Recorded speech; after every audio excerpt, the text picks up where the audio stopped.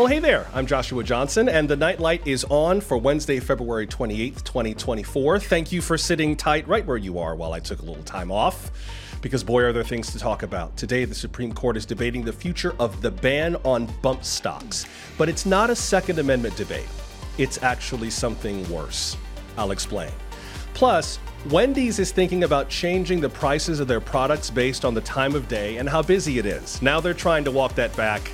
I think it's a distinction without a difference. Plus, there's a video game I've fallen in love with, and if you don't love gaming, I understand.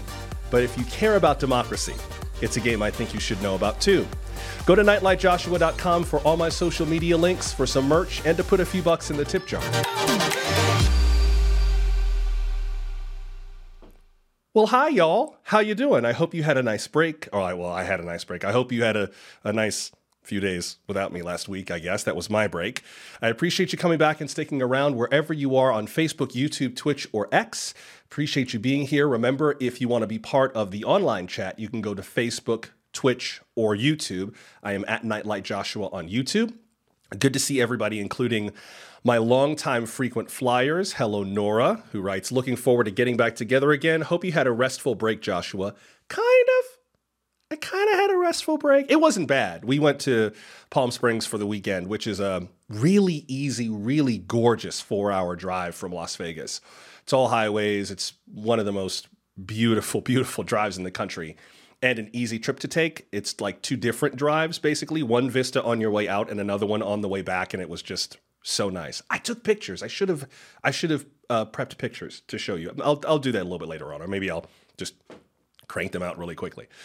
But it was a very nice trip, very thoughtful. I did a lot of thinking while I was away, and we'll talk a bit more a little later about some of the things that I was thinking about, but I'll share that with you. Solange the First, hello Solange, says, welcome back, Joshua, and I love Palm Springs. Yes, Palm Springs is a great trip. First time I went with an ex who was taking me to Palm Springs for the very first time, and I said, what are we going to do while we're there? And he said, nothing. I was like, what? I said, what are our plans? He said, there are none.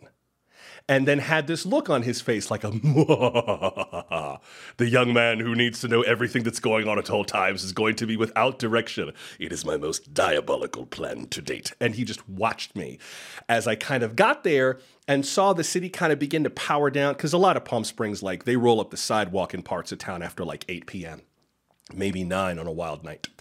And I just kind of was there in a neighborhood that had very few streetlights, because the neighbors like it, quiet and dark in their nice little mid-century modern homes that they paid good money for. And before long, I was like, oh, this is perfect. And it was wonderful. It was an object lesson in the need to stop, and in the need, I think we sometimes will confuse stagnation for stillness. And one of the real challenges I have with the way we live today is that we don't seem to have as much capacity to be still, to just stop moving. Not to stop working, not to stop striving or stop doing or stop being, but to just pause and take stock and realize just how exhausted we really are. And I think that is one of the things that I get a lot of out of being in Palm Springs, is that you kind of have to, the only thing you really have to plan for is meals. That's the big thing, because a lot of restaurants are not open late, except for a handful of places and like Denny's and IHOP that are 24 hours. And then, like Del Taco, which we don't do Del Taco. But other than that, there's kind of not a lot of options. And in that regard, it's actually kind of nice to not be in a city that's 24 hours. I lived in 24-hour cities. I live in a 20-hour city. Vegas is sort of a 20-hour city. But being in a place where you just have to sit your ass down and stay home after a certain hour is therapeutic. Try it for 90 days. I think you'll like it. Hello, Philip. Good to see you. Hello. Hi, Mom. I see you're on. Hello, Mom, who joined the chat over on YouTube. Hello, Joseph. Happy Wednesday to you as well. Holly, don't feel bad. See, Holly writes, hey, fam, your girl is late. Holly, you're not late. We're just chatting. This is how we make room for the stragglers like yourself to finally get to class on time. But welcome. It's good to see you again, Holly. Good to see all of you. Speaking of which, This is one of the things that I've been thinking about in terms of the show, and I'll talk more about the future of the show a little bit later on. There's going to be a show, first of all. But I've been thinking about a lot of things regarding this, including the timing of it. Some of you saw that we experimented with a nighttime program. I'll talk more about that a little bit later on. I do want to get down to what we're going to discuss today, or what I'd like to discuss with you today. And again, for those of you who are watching over on X, please feel free to jump over to YouTube. I'm at Nightlight Joshua. You cannot join the chat from X, unfortunately, because of the software that I'm using, but you can join on Facebook, YouTube, and Twitch.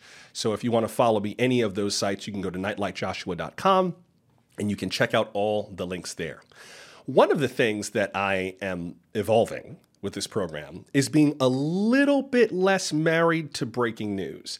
I know that many of you know me from my work on NPR or MSNBC, but you've already got sources for breaking news, and unless I have something particularly intelligent to say, I really don't feel the need to kind of dig into everything. I think if you focus, air quotes, focus on everything, you're really focused on nothing. And I built a career chasing breaking news. And now I get to build this new chapter of my career at a time when even the industry doesn't know what the hell it wants to be. So why should I be following that lead? They're dematerializing as we speak. Today, you may have heard, I will just mention so that you know that I'm aware of it. And if you want to bring it up in the chat, feel free. But you may have heard a couple of the big stories from the last hour, at least as of the time we're streaming this. Senator Mitch McConnell, longtime Republican from Kentucky, has announced today that he will step down as Senate Minority Leader this November. He's not leaving the Senate. His term runs through 2026, but he's basically preparing to stand down from the Senate. He's not quitting. There have been a number of members of Congress who have announced that they are leaving. Obviously, we had the former House Speaker, Kevin McCarthy, a Republican from California, who got booted as House Speaker and replaced with Senator Mike Johnson of Louisiana. And Kevin McCarthy has kind of faded into the background and rode off into the sunset. But there is also a number of members who are stepping down in a climate that a lot of members of Congress say is just kind of poisonous and just not a workplace they want to be in. We'll talk more about that another time, but that is also out there today. He spoke on the floor of the Senate, rather more emotional than we usually hear Senator McConnell ever. He keeps his feelings very kind of guarded, but today he was a little bit more moved and talked about just the thrill that he gets when he walks into Congress, even to this day. And I will say it is a remarkable thing to be in those buildings, to be near them even, to see them and have them not just be like a backdrop on a newscast is a big deal. And he's been there since 1984, I believe, was when he won his first election. So that is in motion today. Also, you had the Michigan primaries that were yesterday. Can you guess who won? Joe Biden took Michigan very easily. Donald Trump took Michigan very easily. Nikki Haley did not do very well, as expected, but she says she's not quitting. She says she's not going to be done. She's going through at least Super Tuesday, which is next Tuesday, March 5th. And we'll talk more about Super Tuesday on Friday. She says she's not giving that up. Joe Biden obviously is staying in the race. Dean Phillips, congressman from Minnesota, who's tried to kind of run against him, got very few votes. However, a lot of voters also chose uncommitted as a kind of a protest vote against Joe Biden, particularly in parts of Michigan that, and especially the Detroit area, that have very large Arab and Arab American populations. Those voters, particularly in the Dearborn, Michigan area, where about half of the residents are of Arab descent, 75% of them, at least at one point in the night, was about 75% that voted uncommitted as a protest vote against Joe Biden to say, we're not just going to choose you because you're the Democrat we're used to. We actually expect something more for our money, and we are expecting more from you right now in terms of policy on Israel. President Biden had said this week that he believed that some kind of a ceasefire could be arranged in time for Ramadan, which would be coming around very, very soon. But both Israel and Hamas poured cold water on that, and they're like, we don't see that. So who knows what the president's going to do in that regard. Also, by the way, he went to Walter Reed Army Medical Center today for his annual physical, so it'll be interesting to see those results once they come out. So that's in the background today. And also, we had talked on this show about the death penalty, lethal injection. Idaho, we mentioned that Idaho was moving forward with lethal injection, even though the supply of those drugs is scant. Well, today is the execution of a man named Thomas Creech, who had been on Idaho's death row for about 40 some odd years. He was convicted of murder back in 74, automatically sentenced to the death penalty.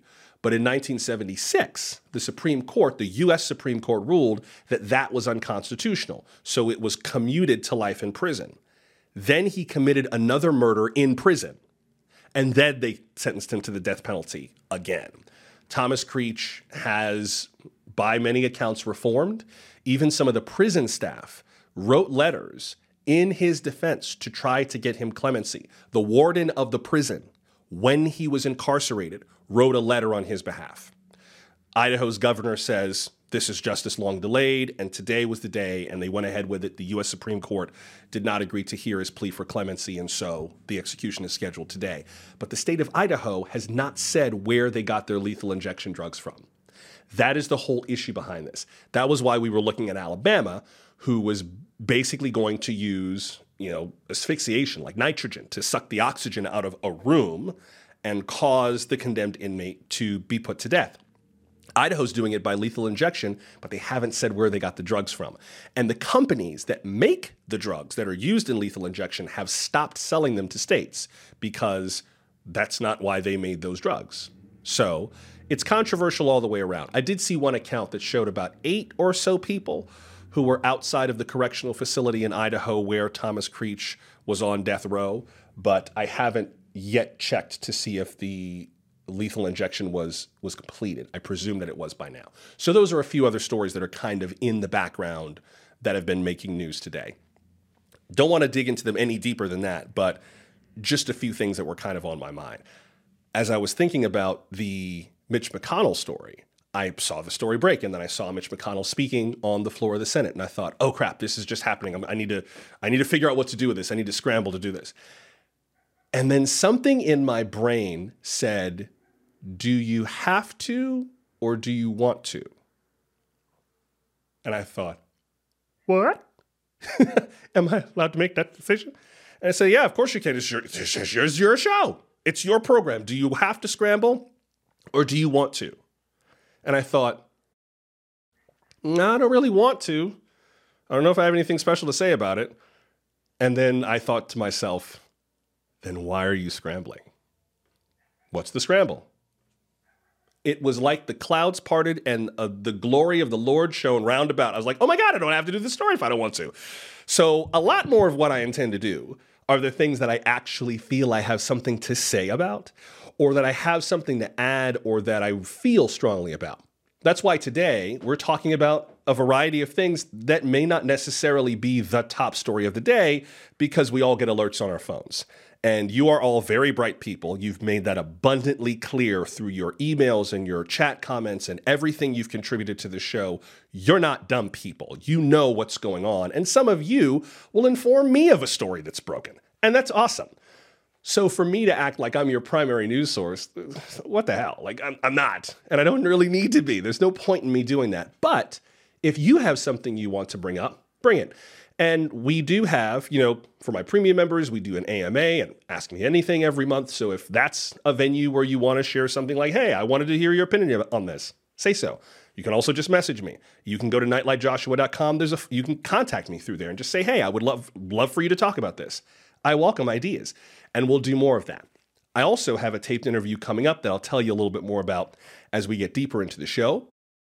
But for now, I want to get into one of the stories that has gotten a lot of my attention, or that I think is kind of fascinating. And I would love to know what you think about this. Again, not a top story of the day, but one of those quality of life things that I think reflects something about the way we live, and especially concerns me because of the quality of life issues that many of us are facing right now. One of the really interesting things that I have noted in my travels around the country, and you've certainly seen it too, everyone's seen this, is the frequency of grocery stores to fast food chains in a particular place.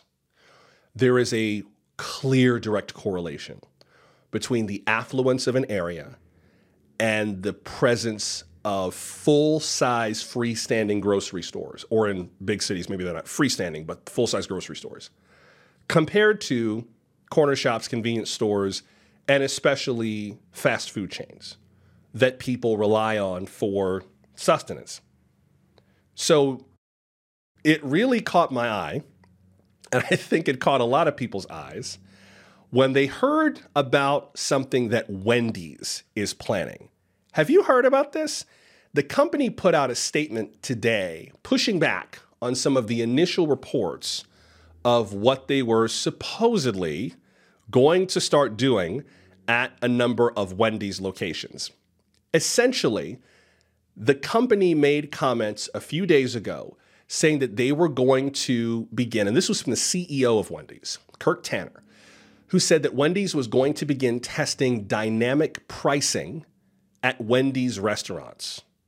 What they had said earlier this month was that starting possibly next year, Wendy's would begin testing dynamic pricing as well as using AI to shift the menu to suggest items and to alter the prices of products through the day, usually depending on demand. If you've ever ridden Lyft or Uber, you've encountered this, where at certain times of day, it's way more expensive to ride Lyft or Uber. Those of us who have lived in the biggest big cities, New York, LA, Chicago, DC, and so on, have felt this a lot. Because in some places it makes a huge difference, and in other places it will immediately drive you to the subway, right? In New York, I had to learn when to just take the train and when to take a car and how to figure it all out. Well, and also airfares, right? That's probably our most common form of dynamic pricing that everyone's used to, that prices for airline tickets are just more expensive to certain places at certain times of the year.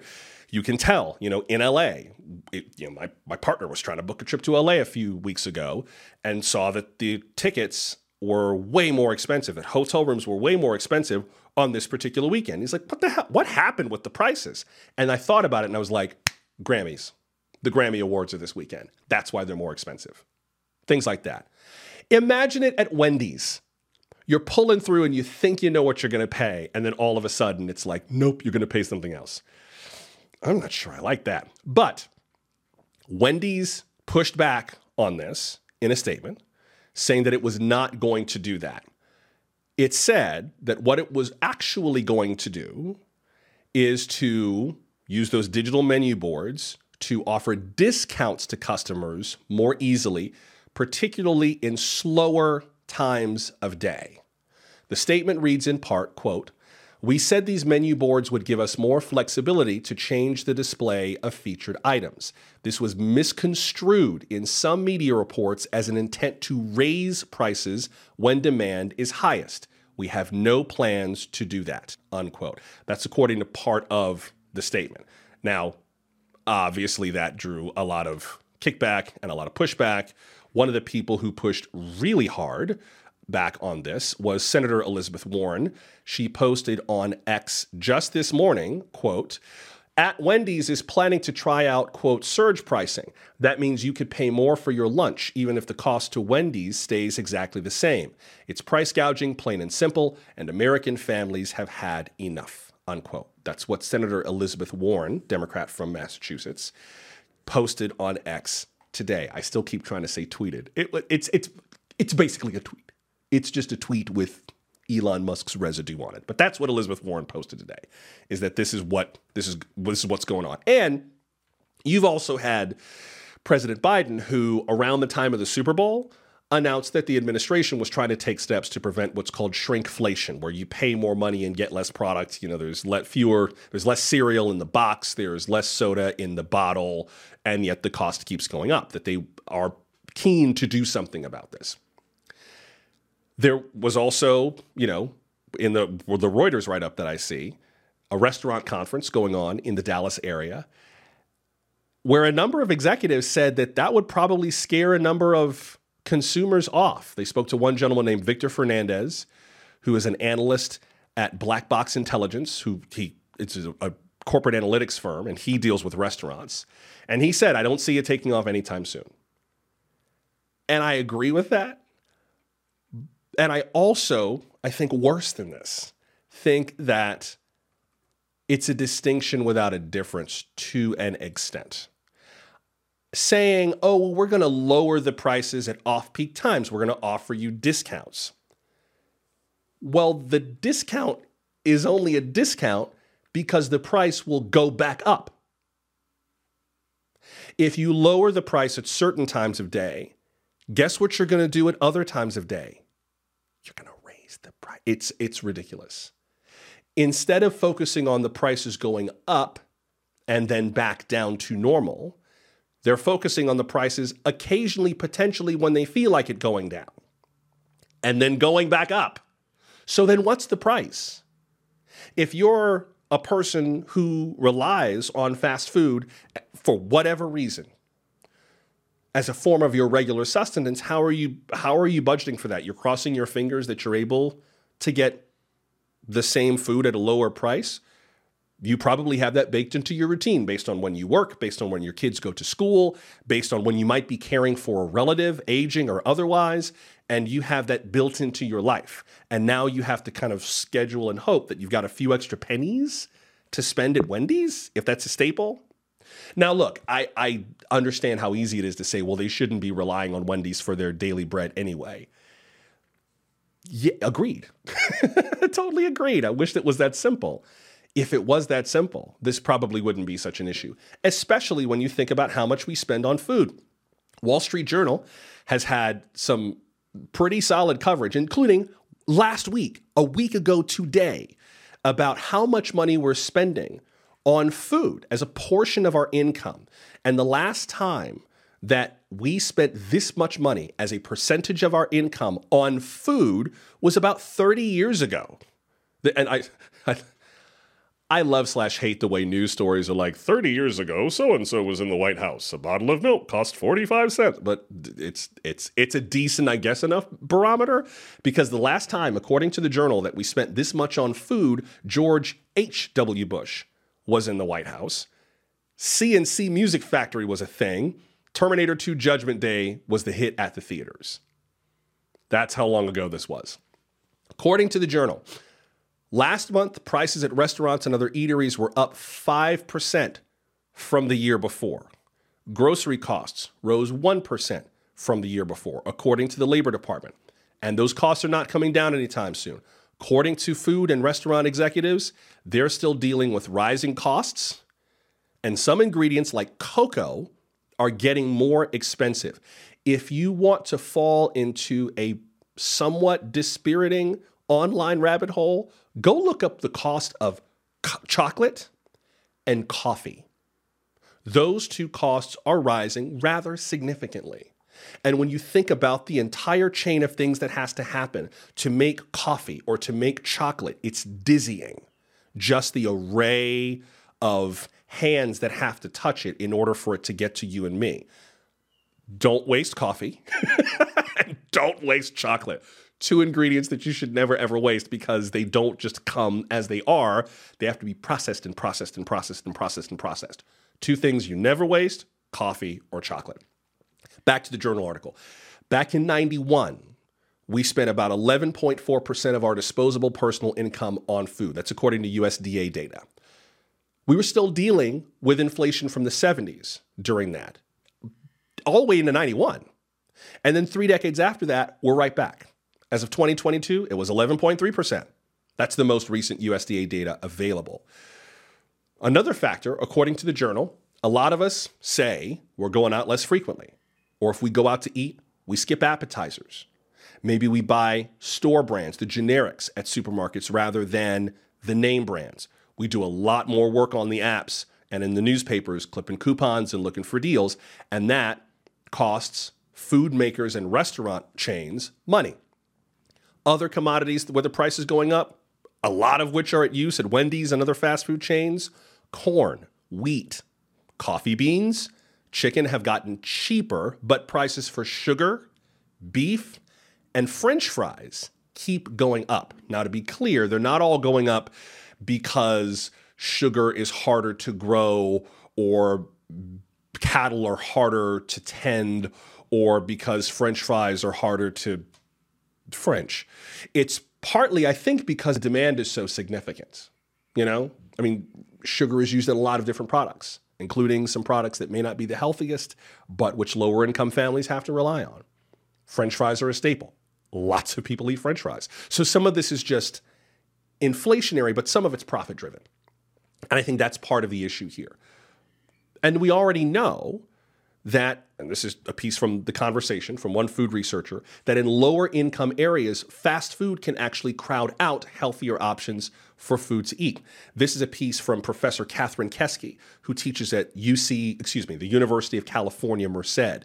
Merced is in California's Central Valley. It's, one of the breadbaskets of America. If you think about the state of California and you look at the coastline, inland from the coastline is Interstate 5. It's the fast way to get up and down the state of California. Take you all the way up to the Canadian border, through Seattle, through Portland. It runs right through downtown Seattle, in fact. The I-5 corridor in central California with cities like Fresno, Modesto, and Merced and others is huge agricultural land, which means it's very mixed income, including rather low income. And this is where she studies food insecurity. Sidebar. Food security is the term we use now to describe what we call hunger. We don't talk about whether people are going hungry. Hunger is an emotion. I'm hungry. When this show is over, I'm running into the kitchen. But there's food there. Food insecurity is the ability of a person to have a basic, nutritious, balanced diet without having to beg, borrow, or steal. That's basically it. That you have the food you need and you don't have to make unreasonable or embarrassing or illegal compromises to feed yourself and the people who are in your care. So that's food insecurity. And that's the irony of it, that a lot of people who are in California's Central Valley will rely more, according to this professor, on fast foods and prepared foods than the nutritious, healthy produce that they are growing and picking for us. It doesn't all stay in California. Most of it leaves California. So if you get fruits and vegetables in the winter, if you get almonds ever, if you get raisins, remember the ad campaign for California raisins? That's where they come from. There's certain things that just come from the state of California. And that's why it makes it so much more heartbreaking to see even contemplating that kind of a shift in the cost of fast food. One of the things that this researcher notes is a study that they did back in 2019, 2020.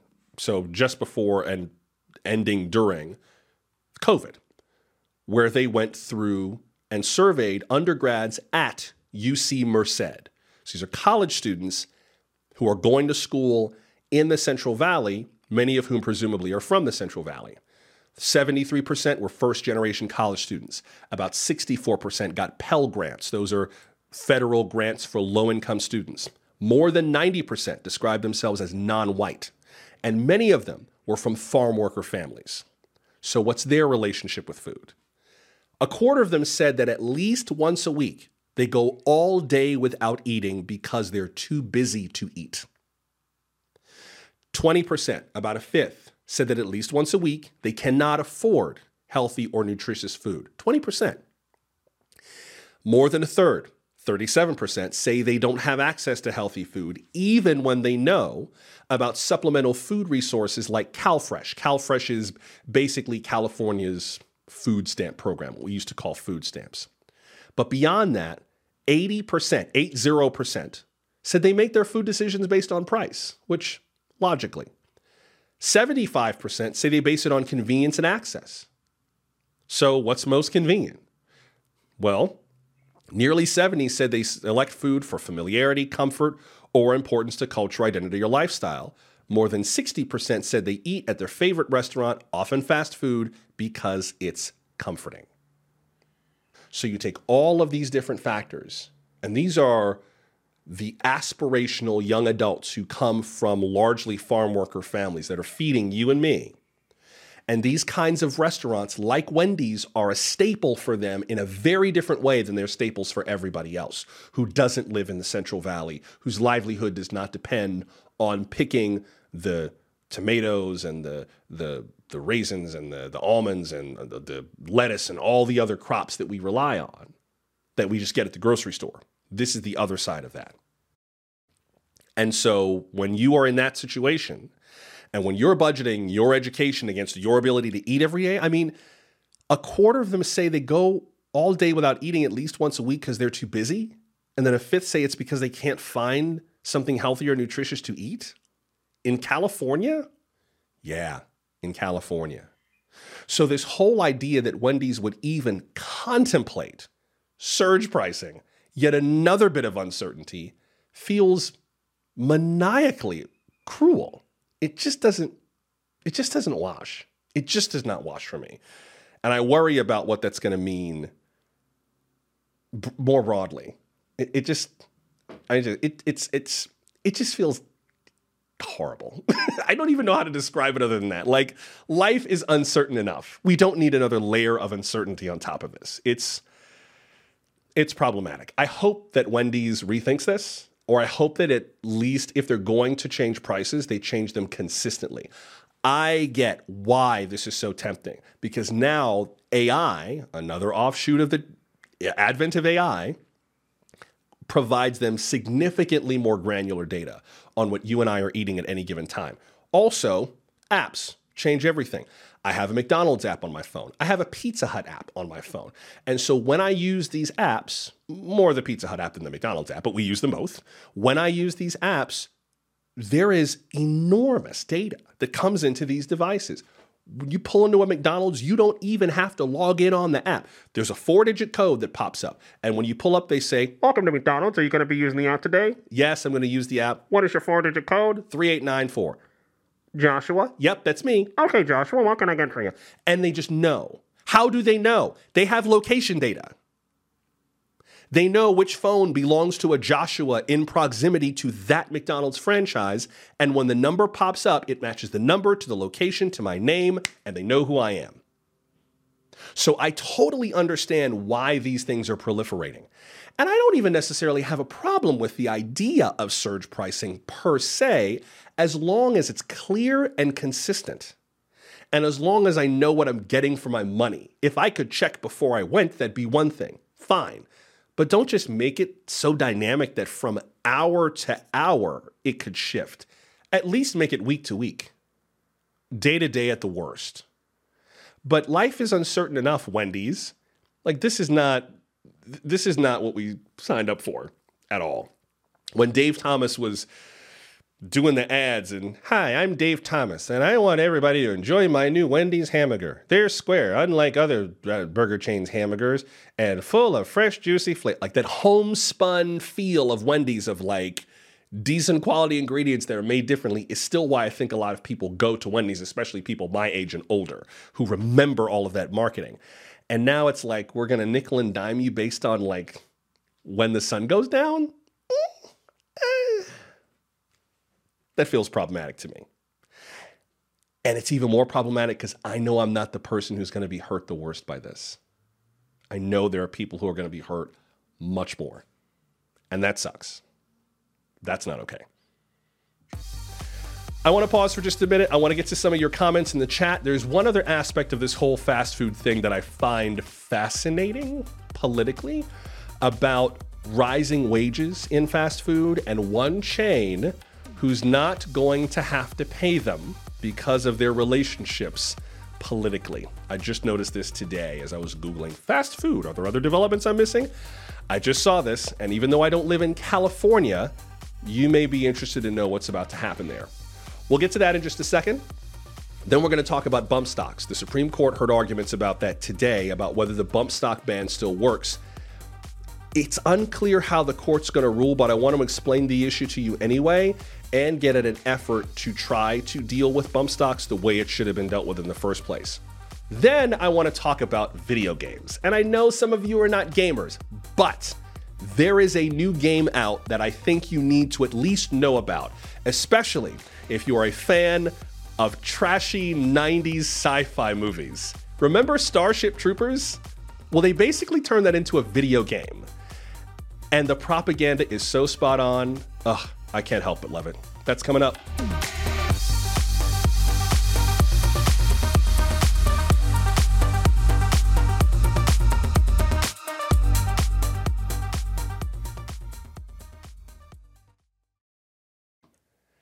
This is The Nightlight. I'm Joshua Johnson. Good to have you with me today. Remember, you can go to nightlightjoshua.com for all of my social media links, to follow the podcast version of the show so you can listen audio only at any time. You'll also find my Substack page with my original essays and articles. The merch store is online, and you can put a few dollars in the online tip jar if you like. There's also a contact me form, which goes directly to my email. That is probably the fastest, easiest way to contact me. Although, if you do have some trouble with the email form, as I have heard there has been, you can also just email me directly, joshua@nightlightshow.com, but you'll find all the links online at nightlightjoshua.com. Before I get to some of your comments, during the break, my partner came in and he told me something that I must pass on to you. He said that whenever, I told you about the McDonald's thing where you go through the drive-thru and they ask for your number and then they call you by name and then say, okay, what would you like? He said that every time they do that and they say, Welcome to McDonald's, can I have your number, please? 3892. Joshua? Yes, this is me. Hi, Joshua. What can we get for you? Every time he's like, I don't want us to feel like we're friends. Like, that's a very uncomfortable, we shouldn't even be in this relationship. And the fact that you called my name makes me feel like I need to drive off a cliff. Like, that is a very uncomfortable place to be, that you know me. I understand why they're doing it, and I get that they're trying to be familiar and they're trying to kind of acknowledge you, but it also feels a little bit like, hello, Joshua. We knew you'd be here today. What would you like to have? Oh, is it the usual? Like, that is really a creepy relationship to have with a fast food chain, and now I want a salad.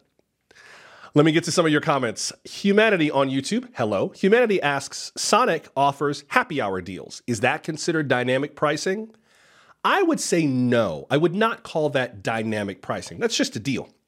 Dynamic pricing has more to do with using real-time data and an algorithm in a computer to make decisions about cost. So when you price out, for example, an airline ticket, if there was an event in Las Vegas in early February of 2023, the price to fly to Vegas might be different than it was in early February of this year because of the Super Bowl. And if they know that people are going to be flying because of the Super Bowl, they can use data to pick what the rates might be based on different cities, based on the demand, based on where the teams who are in the Super Bowl are going to come from, and specifically what airports people use, combined with their other data. That's a form of dynamic pricing. But more to the point, it's more real time than even that. If this happened in New York, there were a number of subway issues during and after COVID, and a number of people found that they needed to take Lyft and Uber much more often. They needed to take them differently and more often. And what both Lyft and Uber, got in trouble for, or at least what they got dinged for, is jacking up the prices at times when the subways failed for whatever reason, and people were relying more on Lyft and Uber. Instead of just taking the business, the cost of riding went up very significantly. And then people began to scream about it, like, what the hell? We need you at this moment. And the city finally spoke up and said, that's not okay. But that's more like dynamic pricing. It's, there's an opportunity, let's seize it right now. And it's also unpredictable. That's the other piece of dynamic pricing that I think is so obnoxious, is it relies on a certain degree of opacity and of unpredictability to remain viable. They don't tell you what the dynamic price will be before they shift it. They just shift it. That's the obnoxious part about it. And that's why I feel like this is potentially extremely problematic. And I just don't know which way this is going to go. Irish Rover on YouTube, smart Alec. Irish Rover writes, and cabbages were $1.50. What does a cabbage cost now? It don't cost $1.50? Hold on. Speaking of using apps, let's go to I want to know. Where's I'm just curious what a cabbage costs. I don't eat a lot of cabbage. I'm not a big fan of cabbage, but I would like to know. Cabbage. I'm using the app for the grocery store chain Smith's. $1.98, sir. Ha! An organic one is $3.23. Lord Jesus. A bag of angel hair coleslaw cabbage, $2.29. A red cabbage is $3.23. So, depending on what color you want. I don't know what that means. The one color cabbage is more valuable than another color cabbage, but that seems very inappropriate. Maybe that's a discussion we need to have. It's Black History Month after all. Nora Cannon, our friend Nora, writes on YouTube, I am a penny pincher foodie and make groceries every day to take advantage of manager specials. Food inflation is killing me. Frozen potato products are about the highest unit cost increase as compared to peeling and cutting fresh potatoes. I hear you on that, Nora. I think often, and in a way, it's sort of a cost of convenience, right? You have some Americans who've become significantly more affluent. And so you have different kinds of food service chains that are able to respond to that level of affluence with people who are willing to spend the money for it, who are willing to spend a little more for convenience. And I'm not knocking that either. When I was working in Manhattan and living in Manhattan and working for NBC News, I really appreciated convenience. And I ate out way, way too much because I could afford to. And because I did a super stressful job and I was in a new city and I was tearing my hair out to try to figure out which way was up. And so I just was like, I'm not gonna let this be a burden on me. Also, and I don't know how much this persists or how much y'all have dealt with this. During COVID, I had no problem eating out because I could afford to. And I knew there were a lot of people who were doing food service, especially because of COVID. You had a dramatic increase in services like Grubhub and DoorDash, Postmates, Caviar, Uber Eats. All of those services began to employ a lot more people who needed work during the pandemic. And so I know a lot of people who were relatively affluent, at least whatever counted as affluence where I was, who had no problem spending money on these services because it allowed them to tip the delivery drivers. And that was a way I think a lot of people felt, rightly or wrongly, felt that they were helping other people survive COVID during the pandemic. Does that make sense? And so I think some of this is societal, some of it's circumstantial. COVID was probably the best thing that ever happened to Grubhub, DoorDash, Uber Eats, Caviar, Postmates, because it instantly cement. I mean, you can buy groceries on, Instacart. You can Instacart as well. I almost forgot that one. But it allowed us to, those of us who had more, to put money in the hands of those who had less and say, hang on, we'll get through. Thank you. I appreciate you doing this. Thank you. We'll get through this. Thank you. Thank you. I mean, you can buy light bulbs and power strips and tools through Instacart now. It just kind of exploded. But I think that was also a piece of it, that we were trying to kind of support one another, but then these companies would change the surcharges and the prices and, look on menus here. I can buy a pizza at Napoli here in Las Vegas for about 20 to 40% less than I would buy it if I used their online store on the app Slice, which focuses specifically on pizza and Italian restaurants. It's called Slice. And I've noticed for a number of restaurants, the same item costs way less if you order it from the restaurant over the phone than if you do it on the app. That's screwy. I think people are beginning to get kind of wise to that. Holly just answered your point. Holly asked, I wonder if some of this is a residual effect of the pandemic and post-pandemic growing seasons. True. Didn't mean to just answer your comment before I read it, but yes. Holly also noted, eating my rage just got more expensive. Sorry about that, but yes.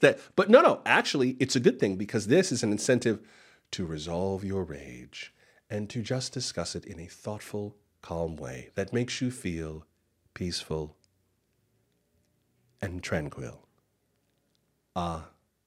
Tranquility. And then we go eat Haagen-Dazs. But not because we're angry, because you're happy, because ice cream makes you glad to be alive, not because you're mad. It's all in perspective.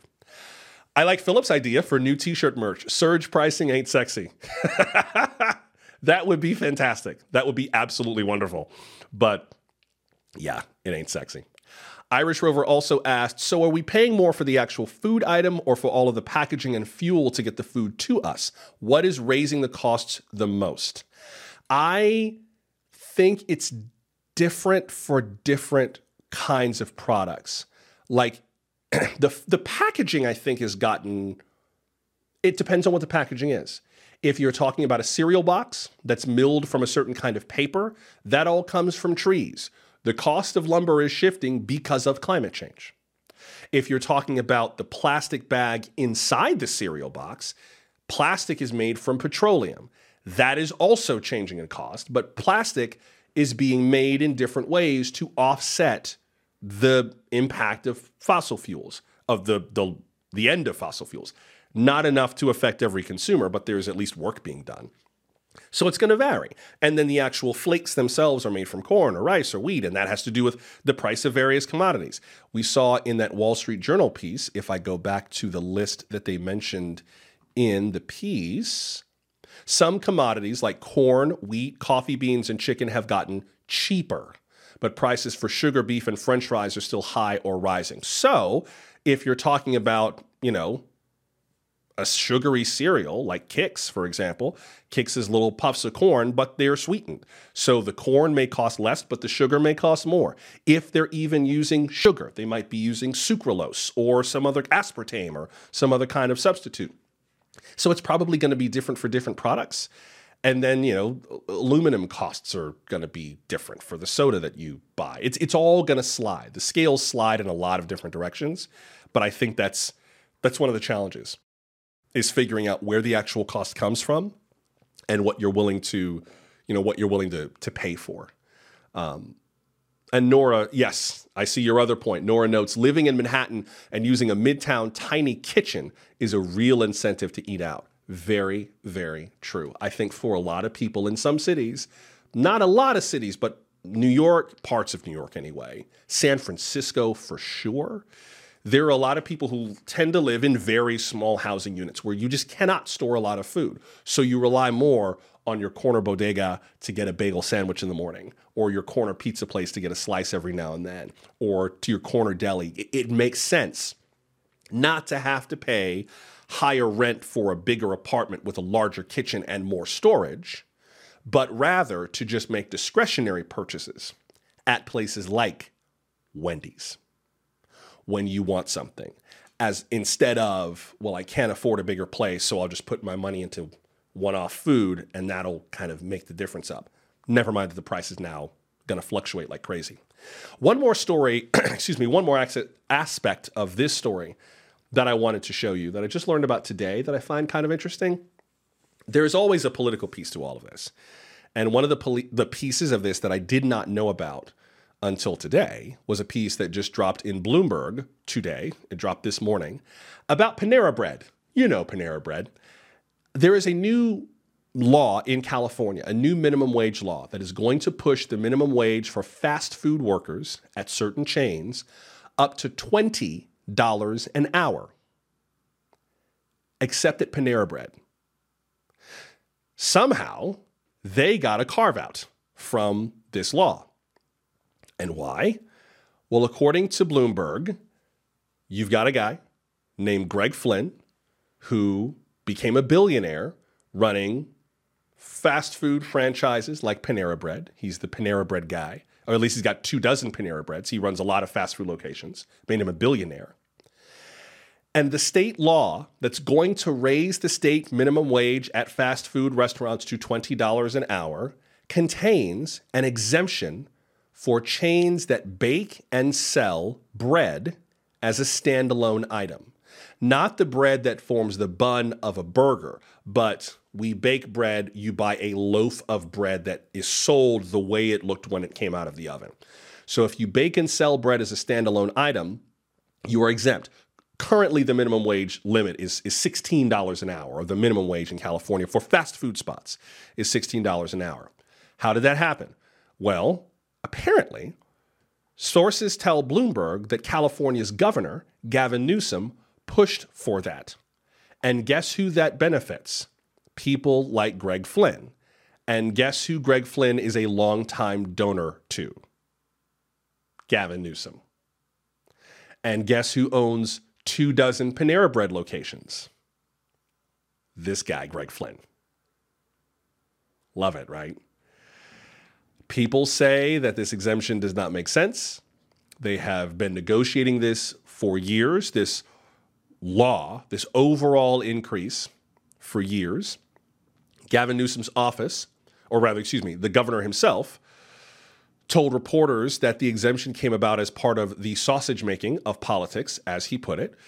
The governor's office says that the wage law was the, quote, result of countless hours of negotiations with dozens of stakeholders over 2 years, unquote, and that hundreds of thousands of Californians will benefit, which I do believe is true.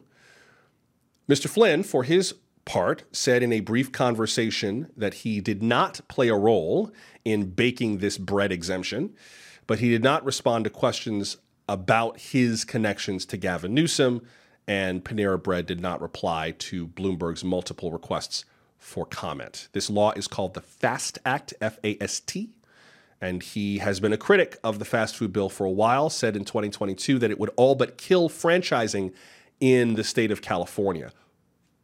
On that piece, I do, to an extent, understand why some businesses are concerned about state regulations on restaurants.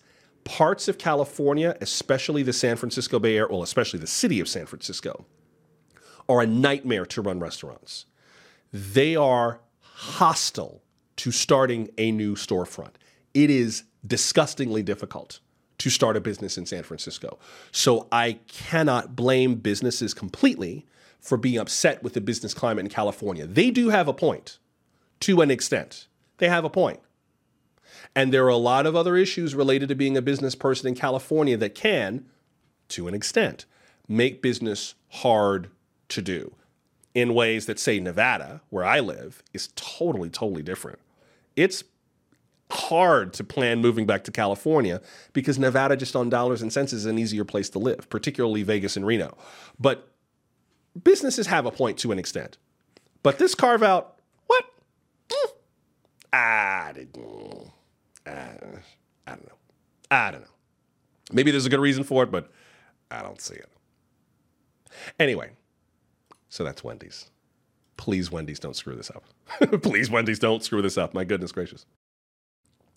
I want to move on and talk about the Supreme Court, but first I want to talk to you a little bit more about this program very briefly. To those of you who are watching on Facebook, YouTube, Twitch, or X, I really do appreciate it. I appreciate you being here. I appreciate you continuing to make time. The reason I wanted to take some time off in the last week was not only because my partner and I, we had a little vacation, a little trip away to Palm Springs that I wanted to take and was not about to cancel. And the nice thing about being your own boss is you get all the vacation time you want. So cool. But also because I wanted to take some time to just take stock of where the show is now. You may remember, some of you will know, that a couple of weeks ago, I did a kind of unplanned web stream at night. Now, normally, I only do the Ask Me Anything web streams at night, and I'll probably continue to do that. But I had just been kind of wallowing and really kind of mired in a lot of just flat out sadness over what's happening in the world, what's happening with my business, with just trying to figure out how to do this thing. I posted on the socials. Some of you saw the post, but I posted on the socials this back on February 19th, so about a week and a half ago now, where I wrote, I feel surrounded by disconnection and despair. Seems like folks are so resigned to sports gambling, Netflix, and Instagram because being anesthetized with trivia feels better than fighting society's problems. I understand, but I often feel so ashamed for holding out hope. Am I alone? The good news is I'm not, and quite a lot of you responded and watched as I did another webcast and we just talked about what was going on. And you were very, very nice. It was nice of you to show up and to be part of this other webcast where I just sort of went through what I was feeling and talked through my emotions and tried to explain where my head was at and my heart was at and to just sort of break down what was going on with me and why it was such an impediment and what I was struggling with. turns out a lot of you are struggling with this as well, which was hugely encouraging. So thank you for showing up. Thank you for being there when I was in pain.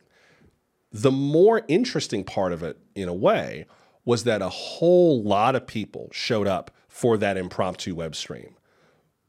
Normally, total, this stream that we're doing right now gets me a total of about 20 to 25 people across platforms, mostly YouTube, at any given time. That impromptu, unscheduled, and I stream for 2 hours at a time, at least.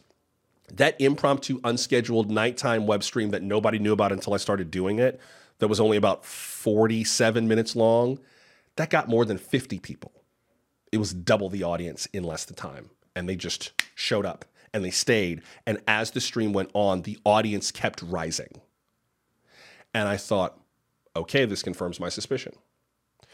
So it spoke to me in a way that said, I need to make some changes. I really do need to make some changes in this. And it also, to the point about not being dragged behind the news cycle, it exposed to me one of the reasons why this program is on during the afternoon, even though it's called The Nightlight, and I always envisioned it as a nighttime program. I mean, the backdrop is city lights at night, right? But I did it during the afternoon so that I could be responsive to breaking news, which means I did it for the cycle, the news cycle. I did it so that I could feed the beast when it's hungriest.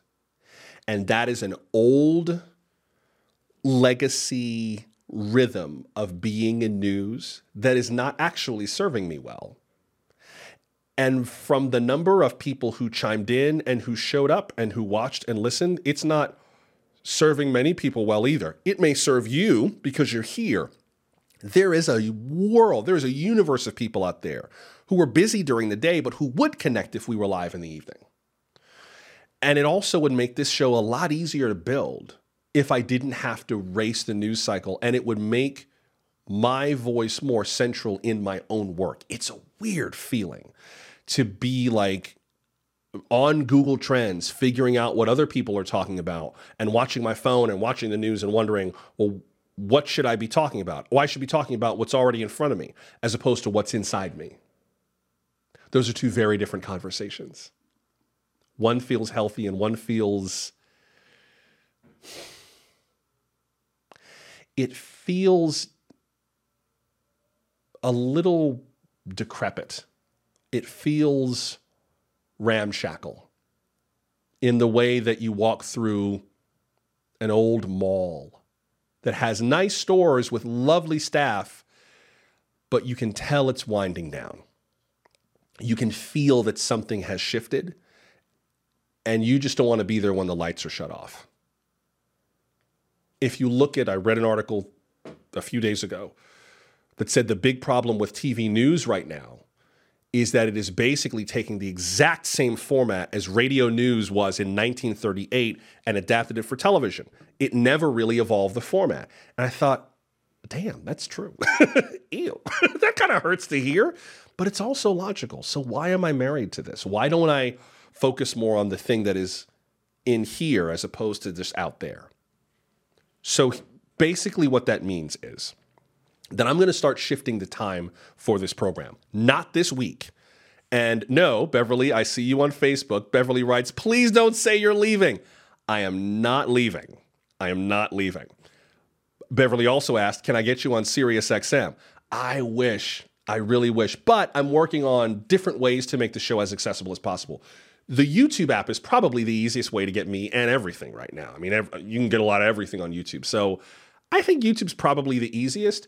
You can also, if you have YouTube Premium, you can listen to audio even when your screen is off. So you can kind of podcast video.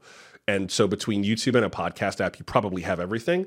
I have looked at services like Live 365 for streaming. Maybe I'll do that, but it's not kind of as core. So I'm going to leave this week. Is going to be streaming as normal. I'm going to have a normal show tomorrow. On Friday, I've got an interview taped that I am looking forward to sharing with you that I think you'll really like. And that'll be part of Friday's show, a little something special then, that I'll be doing many more interviews in the future. I've got other interviews on the way that I'm booking on interesting topics and things that I'd like you to be part of. But it is going to be a different program. We will be able to have a very different impact at night than in the afternoon. So this week, The regular broadcast of the Nightlight will still go on from 2 to 4 p.m. Eastern. Starting tomorrow, I will also experiment with doing the show at night. So today is normal. Thursday, February 29th, will be at this time, and I'll be streaming in the evening. Still figuring out the time, but there'll be 2 shows. They'll be the exact same show. So if you don't want to watch now, watch later. If you want to stay on this broadcast, it'll be here. Friday, again, daytime, nighttime, exact same show. But this week is it for the daytime broadcasts. Next week, we're shifting to nighttime. Doesn't mean you won't be able to comment on the show. What I will do is be more diligent about forward promoting the show so that if you have comments, you can send them on social, you can send them via email. I'm working on getting a voicemail line so you can just call up a voicemail and record a message, which I've been really dying to do more of. So it's not that you'll lose engagement. We're just going to change it because there's a world out there that really needs what we're doing. They need a place where they can be around thoughtful, intelligent, kind, silly people who care about one another. And there's not enough of that in the culture. But there is a huge number of people who really want to have this conversation. They just don't know where to go. Well, you're building it. You're building it with me, and I could not be more grateful. Now it's time to evolve it. And I also think that'll make the show easier to do. It'll make it more fun. It'll ease some of the malaise and the despair, which, again, thanks to those of you who responded. Barbara, I see you on Facebook. Barbara wrote, saw that post of you and was sad for the rest of the day. I could relate to your feelings. Glad you have found a balance out of it. We all have to step back from time to time. True. And I'm sorry, Barbara, that my sadness made you sad, but I guess that's empathy, right? It's you feel a little bit of it.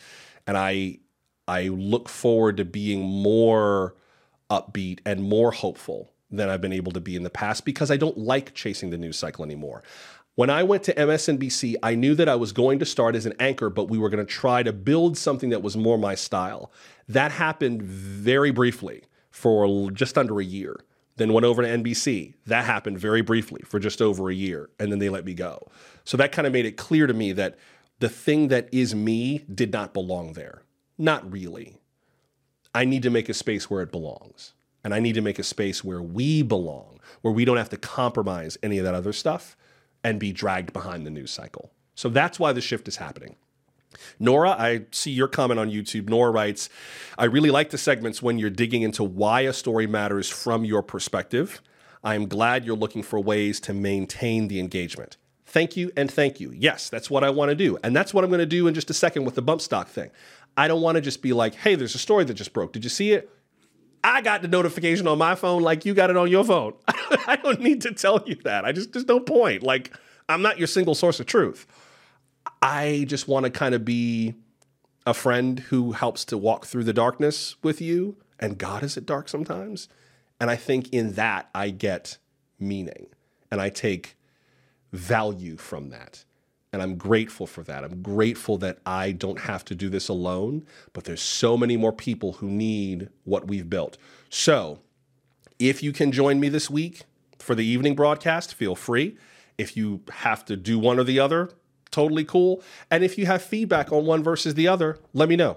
And I will I'll put all my information on the screen. I'm going to rework some of the on-screen graphics and the website so it's easier to contact me. But this is a shift that needs to happen. And if the show is going to grow, this is the opportunity, is to be there as people come to these digital spaces looking for something better than what they've gotten so far. So thank you for your support of this program.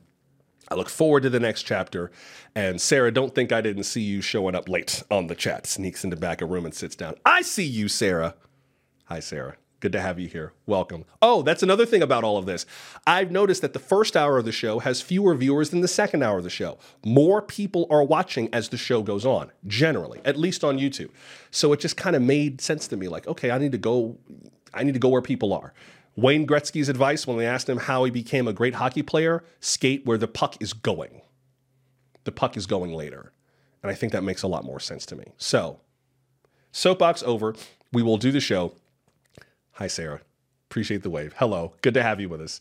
We will do the show, but for the benefit of those of you who just arrived late, tomorrow we'll be doing this show at the regular time and also at night. I'll post the time on social. Haven't quite narrowed it down yet, but I'll post it on social later today. So tomorrow and Friday, the same show, daytime and nighttime, but that'll be the end of the daytime shows on this Friday. Friday's the last dayside show.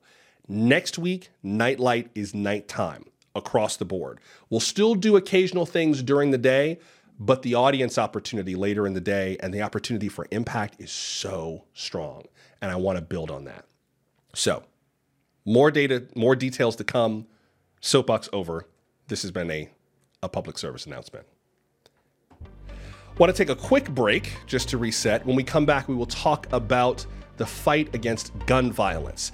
I know it's easy to look at every one of these fights like it's a fight for the soul of the Second Amendment. The case before the Supreme Court today that they heard oral arguments on was not about the Second Amendment, but it was about guns. More to the point, it's about another big political issue that has gotten vastly bigger in the rise of Trump-era politics. And it is a sign of how very dysfunctional our government is. This whole case could have been prevented if our leaders had just done their jobs the first time. I'm going to break down what we heard in the Supreme Court today. We don't know what the ruling's going to be yet, but I'll break down this issue, and it has to do with bump stocks, these devices that turn a semi-automatic weapon into something resembling a machine gun. But can we regulate them the way we regulate machine guns? We'll talk about the bump stock ban when we come back.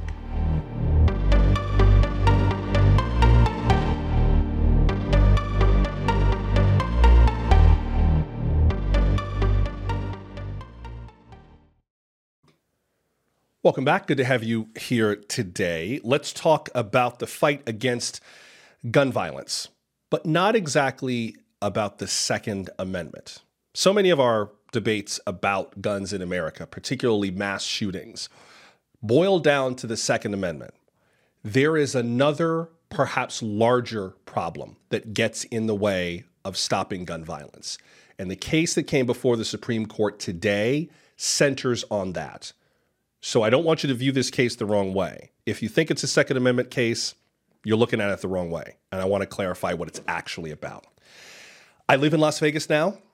And before I lived here, my most vivid thoughts about Vegas were the Strip, right? Gambling and all that, and guns. And those were two reasons why I thought I did not want to be here. Thankfully, this city has no more gun violence than any other major city, at least not to my eye, having lived in some major cities. And the Strip is actually quite a benign part of Vegas life. But every time you drive past the Strip, you see the Mandalay Bay Hotel, the big gleaming, glittering, gold-looking hotel tower. It's this one. It's the one that's right near the south end of the Strip. The Mandalay Bay is basically the southern edge of the Strip right before you get to the airport. And many people remember the Mandalay Bay Casino because of what happened there on September 25th, 2017, when America suffered its deadliest mass shooting, at least in recent years, where hundreds of people got attacked by a gunman who was firing down from the 32nd floor of the Mandalay Bay Hotel on the south end of the Las Vegas Strip. It happened at a country music festival called the Route 91 Harvest Festival. And a man by the name of Stephen Paddock fired down onto the festival from his large luxury room on the 32nd floor of the Mandalay Bay. You may remember that this guy was rather wealthy. He was a former accountant, a millionaire in his mid-60s. No one still knows exactly why this happened. No one's really clear as to why this occurred. What we do know is that he had an extremely large arsenal. He had an immense amount of weaponry, and he used frighteningly overwhelming force to basically rain down death on this festival. It happened, on October 1st, 2017.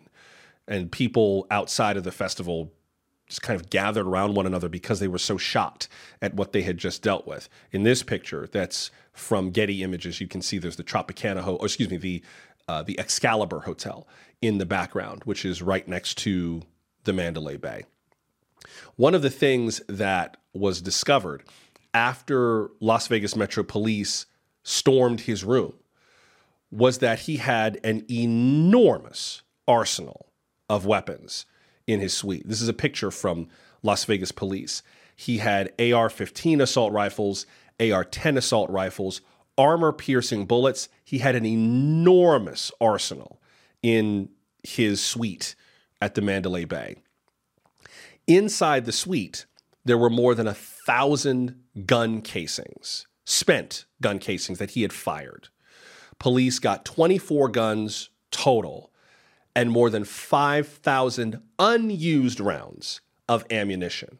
So he had spent more than 1,000. He had shot more than 1,000 down on the crowd, but he had way more than that with him. But he also had something else in that arsenal. He had a number of weapons that had been altered with a device called a bump stock, which was designed to make them fire like machine guns.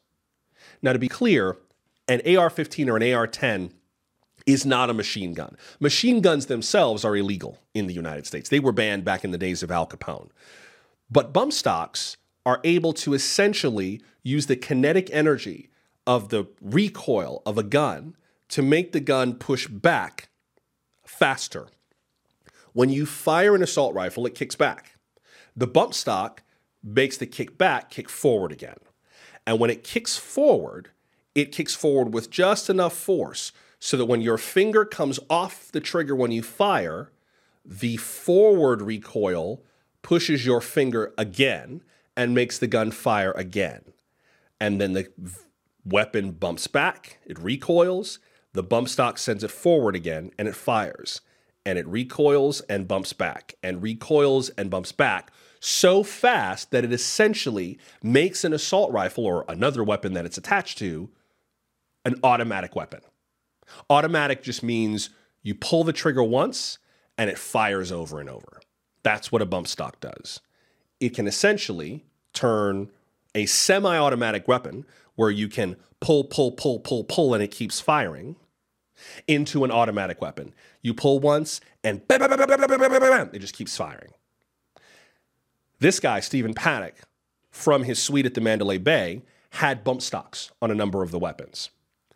After that shooting occurred, a number of people said bump stocks have got to go.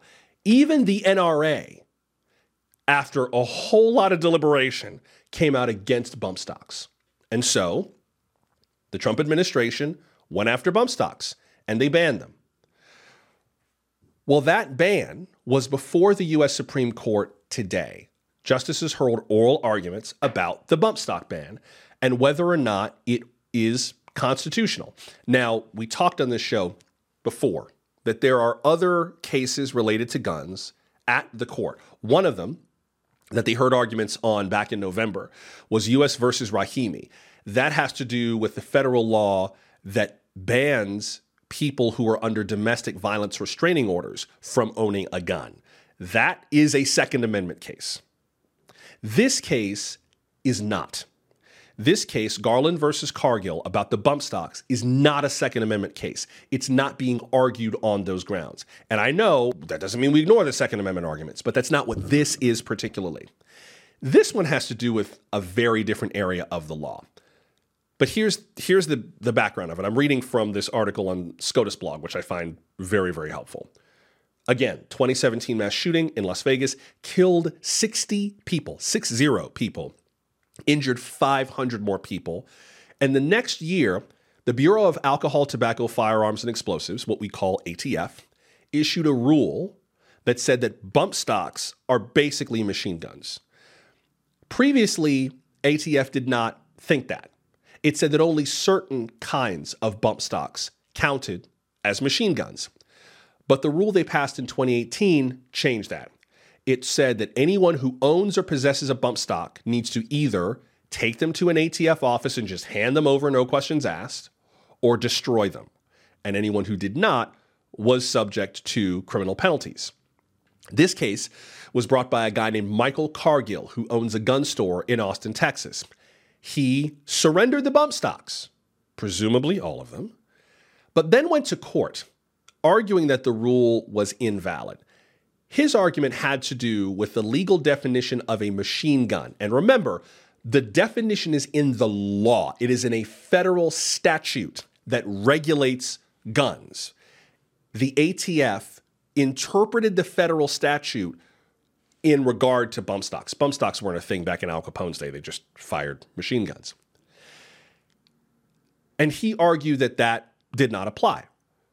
Federal appeals court ruled that Cargill, the gun store owner, was correct. The appeals court said that a machine gun is a gun that shoots automatically, and here's the key from the appeals ruling, quote, by a single function of the trigger, unquote, or any accessory that allows a gun to do so.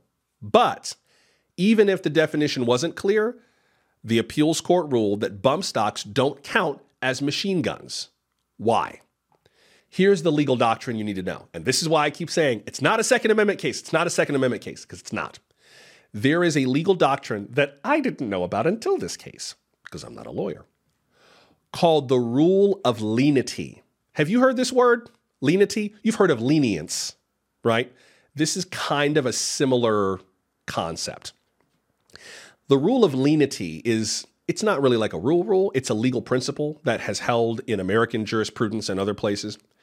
It basically says if you have a criminal statute about something you can't do or can't have, something that's prohibited or penalized, and if the statute is ambiguous, you basically resolve it generally in favor of the defendant, if you can do that without violating the intent of the law. So if it's unclear whether or not something advantages me or the state or whatever, the rule of lenity says you tend to be more lenient in the direction of the defendant. And under that rule of lenity, Michael Cargill argued that the ATF's interpretation of the bump stock ban was unconstitutional. Does that make sense? He's saying that basically that ATF leaned too hard in broadening the interpretation of this rule to include these devices, and that it should be more lenient. It should lean more towards gun owners and away from the idea of criminalizing people who own bump stocks. The Fifth Circuit, the Federal Appeals Court, agreed with Michael Cargill on that. There was another challenge to this in the Sixth Circuit. They reached the same conclusion, but they said that this rule that ATF put forth is ambiguous, and that rule of lenity applies because the federal firearms laws do not, quote, clearly and unambiguously prohibit bump stocks, unquote. And that appeals court said that it was bound, that it had to read the statute in the defendant's favor. The rule of lenity said, if we're not clear, when in doubt, favor the defendant. And that's why this case is at the Supreme Court. That's why this is not purely a Second Amendment case. But there was a third challenge to the rule, and that one went in favor of ATF. That federal appeals court, the one in D.C., upheld the ATF rule, and it said, quote, under the best interpretation of the statute, a bump stock is a self-regulating mechanism that allows the shooter to shoot more than one shot through a single pull of the trigger, unquote. That makes it a machine gun. That's why this is before the Supreme Court. The Biden administration asked the Supreme Court to review the various rulings that struck down the rule. Then the bump stock owners asked the Supreme Court to review the D.C. ruling that upheld the rule. And then in November, the justices agreed, we have to deal with this. We have to deal with this whole issue. So this is about the details of how statutes work. Now, it's unclear exactly how the Supreme Court is going to resolve this matter. The latest update that I saw from the New York Times, from Abby Van Sickle, who is reporting from Washington, and also Adam Liptak, who has covered the Supreme Court forever and ever and is a fabulous Supreme Court reporter, basically says that the justices seemed rather largely ideologically divided about whether or not the Trump administration overstepped its bounds by imposing this ban. Some of them, according to the Times, said they had concerns over the broader implications of that. The three more progressive justices, Elena Kagan, Sonia Sotomayor, and Ketanji Brown Jackson, said they were concerned about overturning a ban on a device that was used in a mass shooting. Some of the more conservative justices questioned whether the ban was fair, because if you bought a bump stock before this ban took place, you bought a legal weapon. You bought a legal accessory to a weapon, rather, but you didn't break the law because it was legal at the time. And even with the ATF rule, it criminalizes something that had been legal. And so the issue for the more conservative justices is criminalizing something that had been legal. Sidebar, isn't that what they just did with abortion? Criminalizing something that had been legal? Just a thought that just occurred to me. But anyway, back to guns. And again, they note that this is not a case that turns on the Second Amendment. Rather, and this is the important thing, and this is the way that the New York Times puts it, and I'm glad they said this, from the New York Times, from their live blog, the case does not turn on the Second Amendment right to keep and bear arms. Instead, watch this, it is one of a number of challenges aimed at curtailing the power of administrative agencies. In this instance, the Bureau of Alcohol, Tobacco, Firearms, and Explosives. A ruling against the agency could limit its ability to regulate firearms and accessories. Why is that important? Because you've heard for the last few years, particularly in the run-up to and throughout the course of the Trump administration, a lot of talk about the so-called administrative state. These career bureaucrats, federal employees who work at a number of regulatory agencies that are interpreting statutes, but that don't have the exact same power as Congress to make law. So what happens is Congress says we need to have someone in the federal government who oversees transportation. We don't know the roads. Let's create a U.S. Department of Transportation and give it the power to set rules based on these areas of law. Then they create an agency, they give it a budget, they make a structure of it. There's a secretary of that agency who oversees the larger structure. And then within their power, they get to set rules that go as something called the Federal Register. They go into that, rather. This is the Federal Register. It's at federalregister.gov. And it is basically the daily journal of everything the United States government does.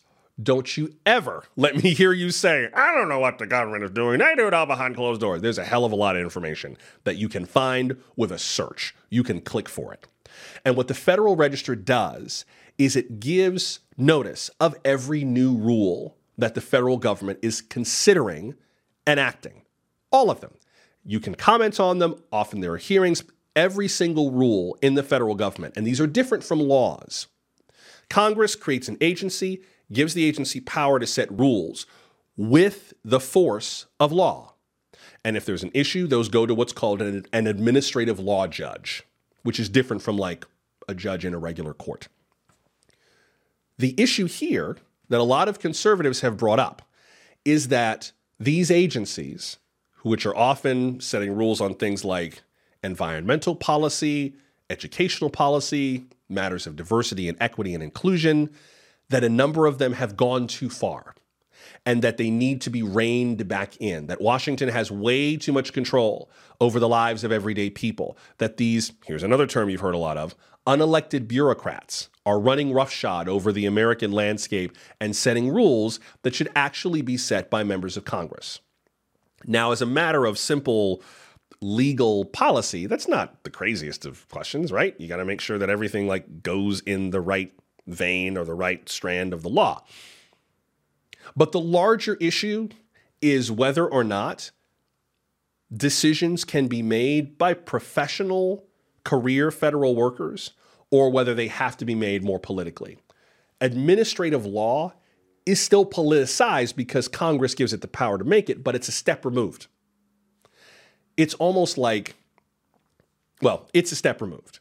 If it was much more tied to Congress, it would be much more tied to politics. And if you are, for example, a diehard Trump supporter, your hope is that you can get everything in Washington coalesced around Donald Trump and or Trump loyal candidates and then demolish all of this other administrative infrastructure so that everything is much more centrally controlled by loyalists to the party and to Donald Trump. Does that make sense? Now, if that's your political belief, then that's your choice.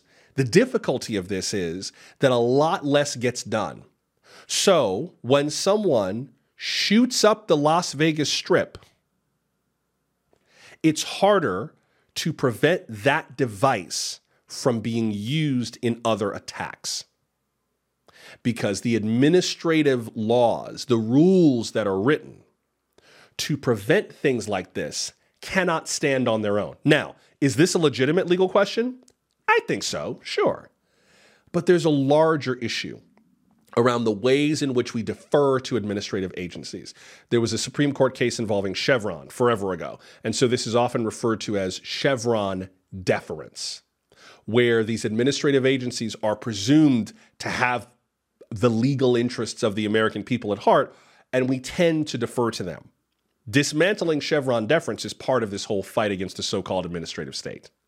But at the end of the day, the Supreme Court heard these cases today, these oral arguments today, because Congress could not do its job.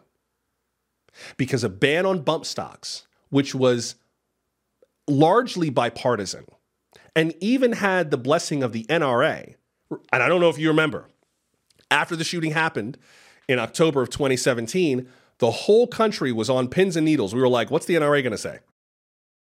Are they going to be for doing something?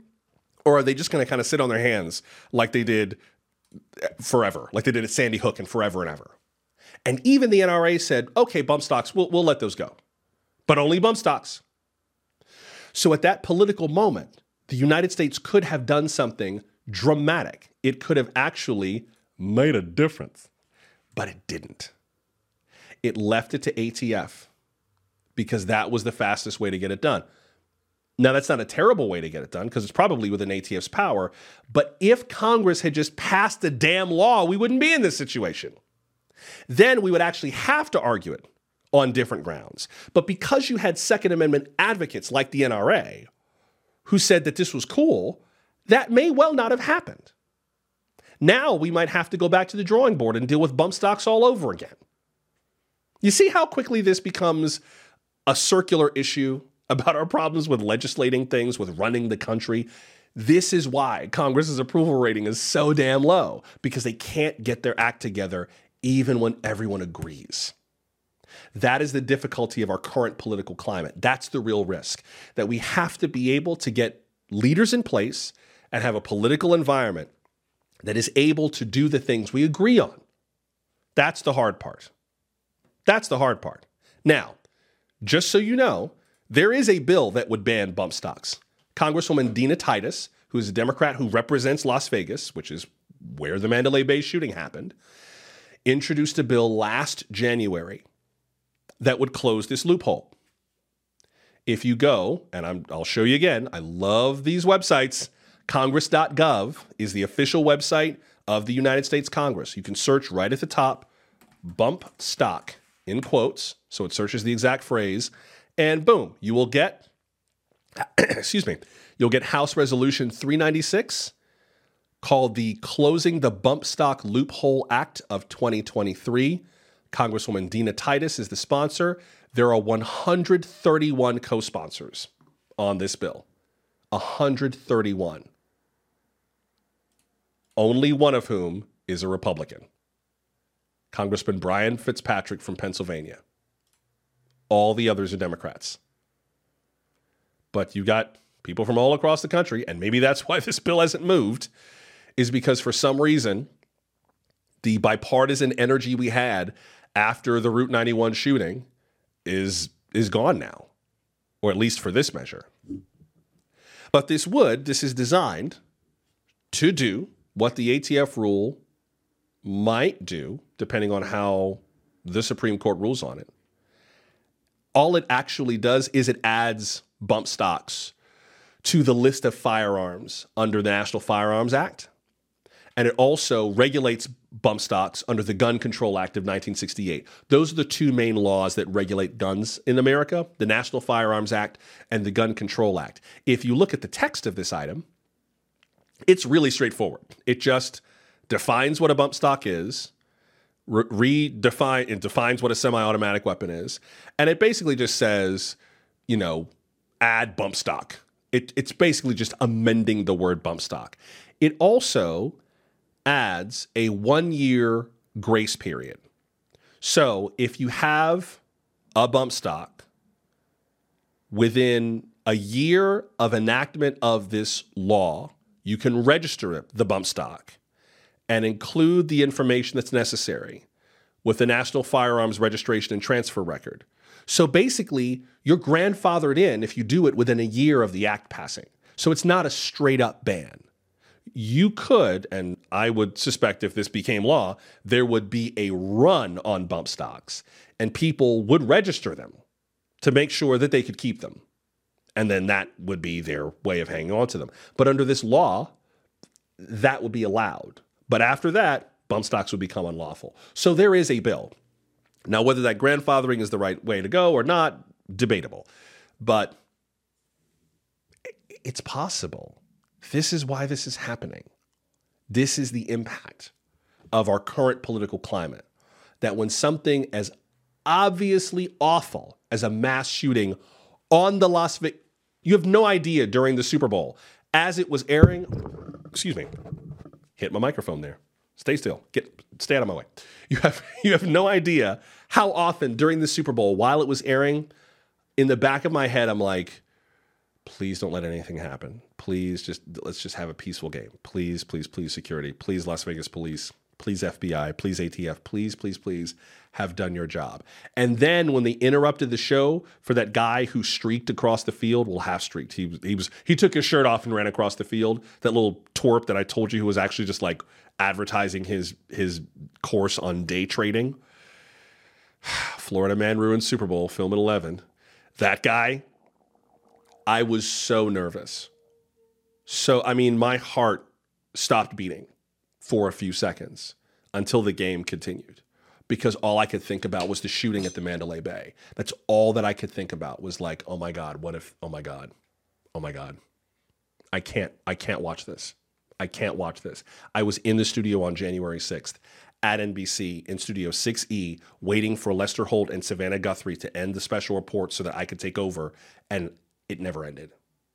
And all I could think was, oh my God, please don't let this be that day. Please don't let this be another day like that. Please, I can't. Please, please. And thank God it was just him being stupid on the field, but I don't know how to not think about that here. I feel safe in Las Vegas, but never far away from that. And then after that shooting at UNLV, that's all. I flashed right back. And I wasn't even here when that happened. I was in Washington. Flashed right back. This is why we have to get beyond the political inertia of our time. That's why we have to move past this. That's why we have to find a way to keep going through this. We have to find a way.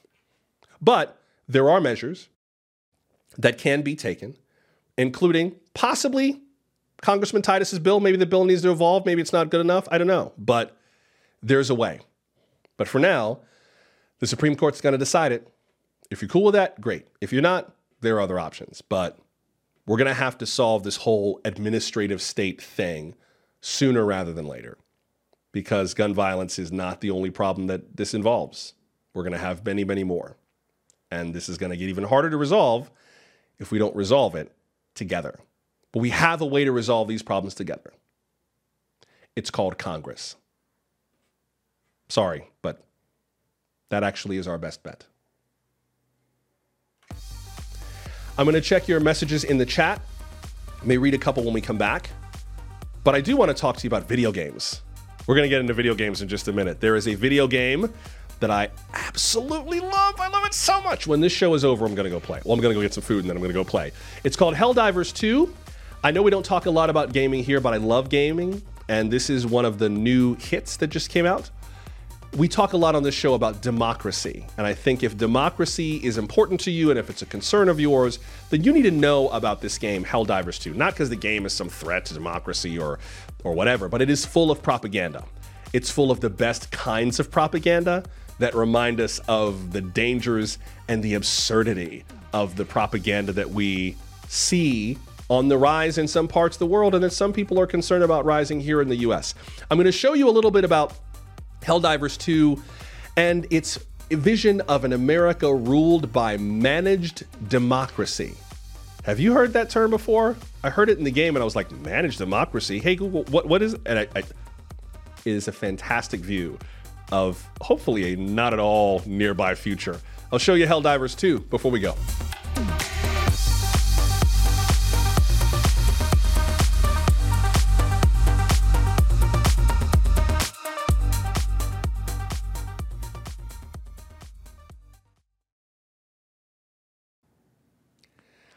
Welcome back. Let's get to a few of your comments before we talk about video games. Nora noted on YouTube, this SCOTUS term is going to be the administrative state term.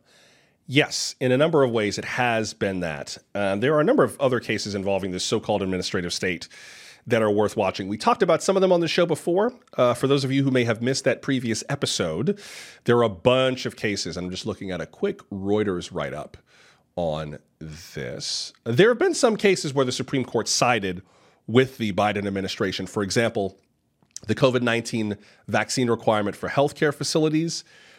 So it's not completely one way or the other, and we're still waiting on a number of cases that are still pending. But this matter of what we call Chevron deference is in a kind of interesting place right now. It's a legal doctrine that's about 40 years old.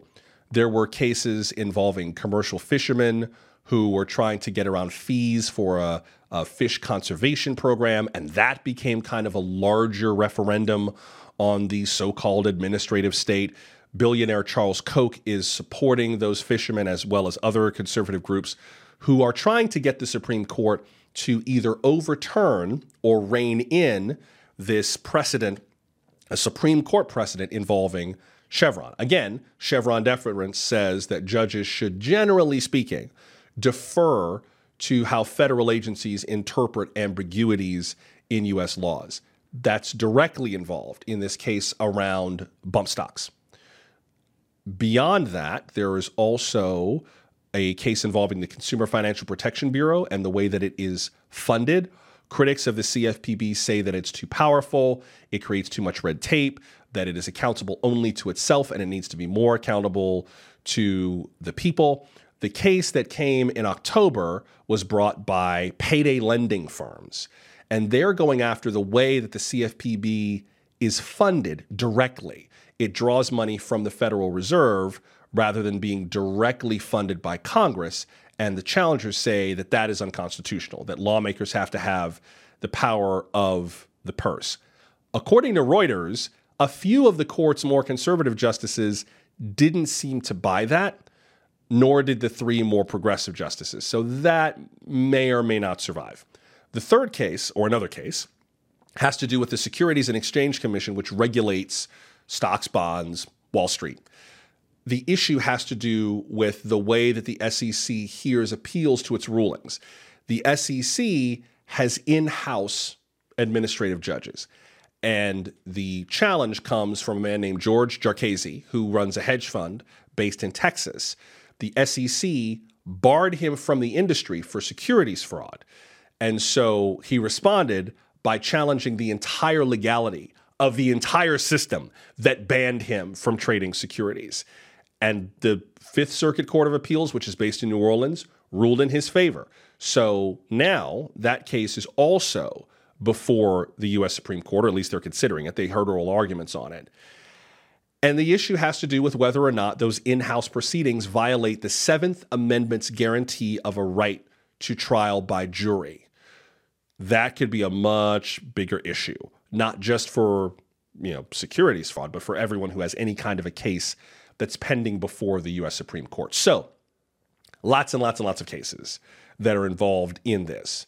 And it has tremendously wide-ranging impacts on things far beyond guns. It's also very easy, I think, for these issues to get muddy because of our political climate. They can very easily get muddied in terms of, oh, you're just coming after the Second Amendment. Well, no, this is big too. It's not the Second Amendment, but it is definitely big as well. Let me move on a little bit to talk about gaming. I know there's so much more we could discuss around these various issues. It is nonstop, these issues, my goodness. But I do want to talk to you about gaming for just a second. I think a lot of people who follow pop culture don't get enough credit for also paying attention to issues of democracy and being thoughtful about them, even as they seek to endure them. And a new video game called Helldivers 2, I think, puts a fine point on this. And it's one of the many reasons why I think this game is so lovable. If you don't know this game, you should at least know what Helldivers 2 is. First of all, remember that movie Starship Troopers? That Paul Verhoeven kind of trashy sci-fi movie that starred Casper Van Dien and Denise Richards and Neil Patrick Harris as freedom fighters in a dystopian future where the world is run by this kind of totalitarian global government that deals in tons of propaganda. It's based around this fight against these bug-like aliens that come from a planet called Klendathu. And so the movie is filled with all this propaganda about why you should fight and be a real citizen and join the galactic army that's fighting against these bugs. And it's all about the fight against these bugs. It's very graphic, it's very violent. It takes place in kind of a co-ed future where men and women are both infantry fighters. They're both in the Air Force. And it's just a wild film. Well, there is a sequel to an oldish video game called Helldivers, which was kind of a top-down action RPG game. Helldivers 2 is a third-person shooter game where you basically play online with other players together to repel the invasion of these bugs called Terminids, and also these robotic kind of evil android things called automatons, which are sort of like the Terminator, the big nasty robots from Terminator. And you're fighting on two fronts. There's a third front that is going to emerge eventually, but it hasn't quite been turned on by the game's creators. Helldivers 2 is fantastic. When it first went online, it had issues with the network, where I kept getting booted off the network or couldn't connect with other players, and you really do need a team of 4 to do really well in these missions. Doing it by yourself is just not viable. But it's a really fun game.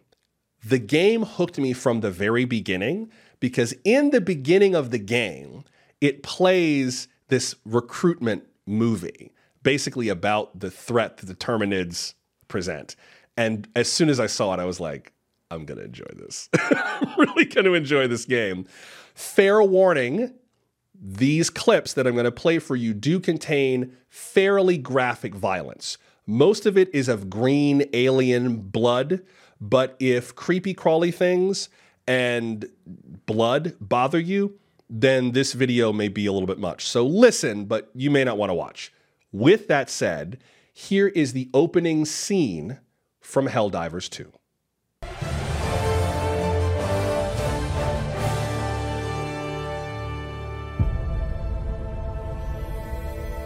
Super Earth, our home. Prosperity. Liberty. Hi there. Democracy. Our way of life. Oh, hello. But freedom doesn't come free. No! Sweet liberty! No! Look familiar? Scenes like these are happening all over the galaxy right now. You could be next. That is, unless you make the most important decision of your life. Prove to yourself that you have the strength and the courage to be free. Join the Helldivers. Become part of an elite peacekeeping force! See exotic new life forms. And spread managed democracy throughout the galaxy. Become a hero. Become a legend. Become a Helldiver. And there's that term again, managed democracy. And that's basically what a managed democracy is. It has all of the trappings of democracy, but none of the actual freedoms or powers or liberties or stuff like that. Helldivers is a game that caught a lot of people. I think it caught me by surprise because I usually don't play these kinds of games, partly because the online gaming world, for me as a person with a job who doesn't spend a lot of money playing these games or a lot of time, is just, you're basically cannon fodder. You are useless in a game like this. The cool thing about this is that you're playing cooperatively. This is I want to show you a piece of the gameplay. This is one of the most popular gameplay areas in this game from a planet called Malevelon Creek. This is what the game looks like. You've got a bunch of people who are playing side by side. You can call down weapons, attacks from orbiting ships that are called stratagems, and you basically work together. Unlike many of these online games where you're basically competing against one another, everyone is playing side by side to achieve the same mission. So as you go from planet to planet and sector to sector, you succeed or fail as a global community of players. And sometimes planets are lost. Malevelon Creek, which looks very Vietnam, I don't know if you've noticed, was one of everyone's favorite planets to play because it is so rich and so intense and has that Vietnam look to it. If you die, one of the other players can fire a stratagem and reinforce you, and they can bring you back in the game. And that's part of what I think people like, is that we're all playing the same game at the same time together and work, and you can catch fire, my goodness gracious. And if you don't put yourself out after a while, you can be killed, and then eventually someone else will bring you in. Like that, exactly. You can get eliminated. I think the thing that people really love about this game is we're all playing the same game at the same time, and sometimes planets can be lost, including Malevelon Creek. Players found out recently that the planet that they referred to as Space Vietnam had been lost, and that the planet was no longer available. When you complete a planet, it says 100% liberated, and you can't play it anymore. But sometimes the planets don't get completed, either in time or because too many people lose, and so everyone who wants to go there gets a retreat order that says planet lost.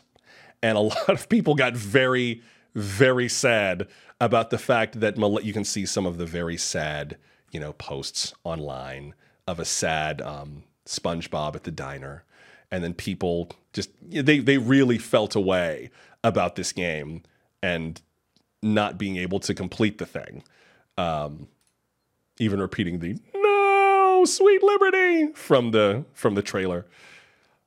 But I think the thing that really impressed me about this game is the fact that it is very aware, and the audience for the game is extremely aware of how it deals with the imagery of totalitarianism, and that we're very clear-eyed on the nature of the game we're playing, even as we play it. That, I think, is a hopeful sign. That, I think, is good. Because no one wants to live in this kind of super Earth where it's so awful. But we can play in that space because we understand what we're seeing. It's almost like a game like Wolfenstein, for example, which takes place in a parallel universe where the Nazis won World War II and technology continued to progress. We don't want the Nazis to win, obviously, even though there's a handful of them who think that it's cool to poke their heads out of the ground. But because we've wrapped our heads around that, we can play a game like Wolfenstein because we are grounded in the reality that democracy makes games like that possible, because the game is a critique on Nazism. And if we didn't have that aesthetic distance from it, we couldn't critique it. It's why we can watch a Mel Brooks movie. It's why the producers can get away with a song like "Springtime for Hitler and Germany," and we can laugh about it, rather than pearls being uncontrollably clutched at the idea. We have enough distance from it, and we have enough of an allegiance to what we'd rather live in, that the game can be fun. The other piece that makes this interesting, the more that I learn about this game, is that they are very serious about the actual imagery underneath this in ways I did not know. I mentioned Starship Troopers. There's a piece from the LA Times back in the 90s when this game came out, where they talked to Ed Neumeyer, who wrote the script and adapted it from the novel. And they talk about the differences between the novel and the movie. And one of the things that they explain is how they came up with those big bug creatures, the aliens from Klendathu from the movie Starship Troopers, who are a lot like the Terminids in Helldivers 2. And he says that one of the reasons why they made him bugs was that his wife had this catatonic fear of insects. But then they changed it from the original description because Paul Verhoeven, the director, said, I just can't see a bug with a gun in his hand. And so they changed it to these like creepy crawlies rather than like a more anthropomorphic insect. But the reason also extends to a degree of, well, Neumeyer said that, in describing them, he said, they have a ground speed of 35 miles per hour. Their mode of attack is overwhelming force. My science teacher in 7th grade said, the Chinese, they'll march at you like zombies with wooden sticks in their hands. And even if you had a machine gun in your hand, they'd overwhelm you. That's what I think about the bugs. Racist. But that almost makes the imagery of the movie hit harder. That the reason they're using bugs is because that is the ultimate form of dehumanization. Because they're not human. They're an enemy you can kill without regard. And even Ed Neumeyer at the top of this piece in the LA Times, he says, I wanted to do a big, silly, jingoistic, xenophobic, let's go out and kill the enemy movie. And I had settled on the idea that it should be against insects. Right. That's the point. And if we have been warned about anything over the last couple years, especially now, with the intense hatred of transgender people, LGBTQ people more broadly, but especially trans people, with an increase in anti-Semitism, with an increase in anti-Black crimes, with an increase in anti-immigrant crimes, with an increase in anti-Muslim hatred, an increase in othering in general, it's that the last step before we commit atrocities to people is dehumanization. And I think we could not enjoy a game like this unless we were very clear on the nature of what that is. And the nice thing is that the players of this game get that. By the way, before I show you that, in looking for that article I just showed you from the LA Times, one source mistakenly said it was the New York Times, and so I ended up with a New York Times article about the attack of the summer movies. But that summer, do you know how many other big movies came out? We're talking about the death of the movie industry right now. Do you know how fertile that year was in movies?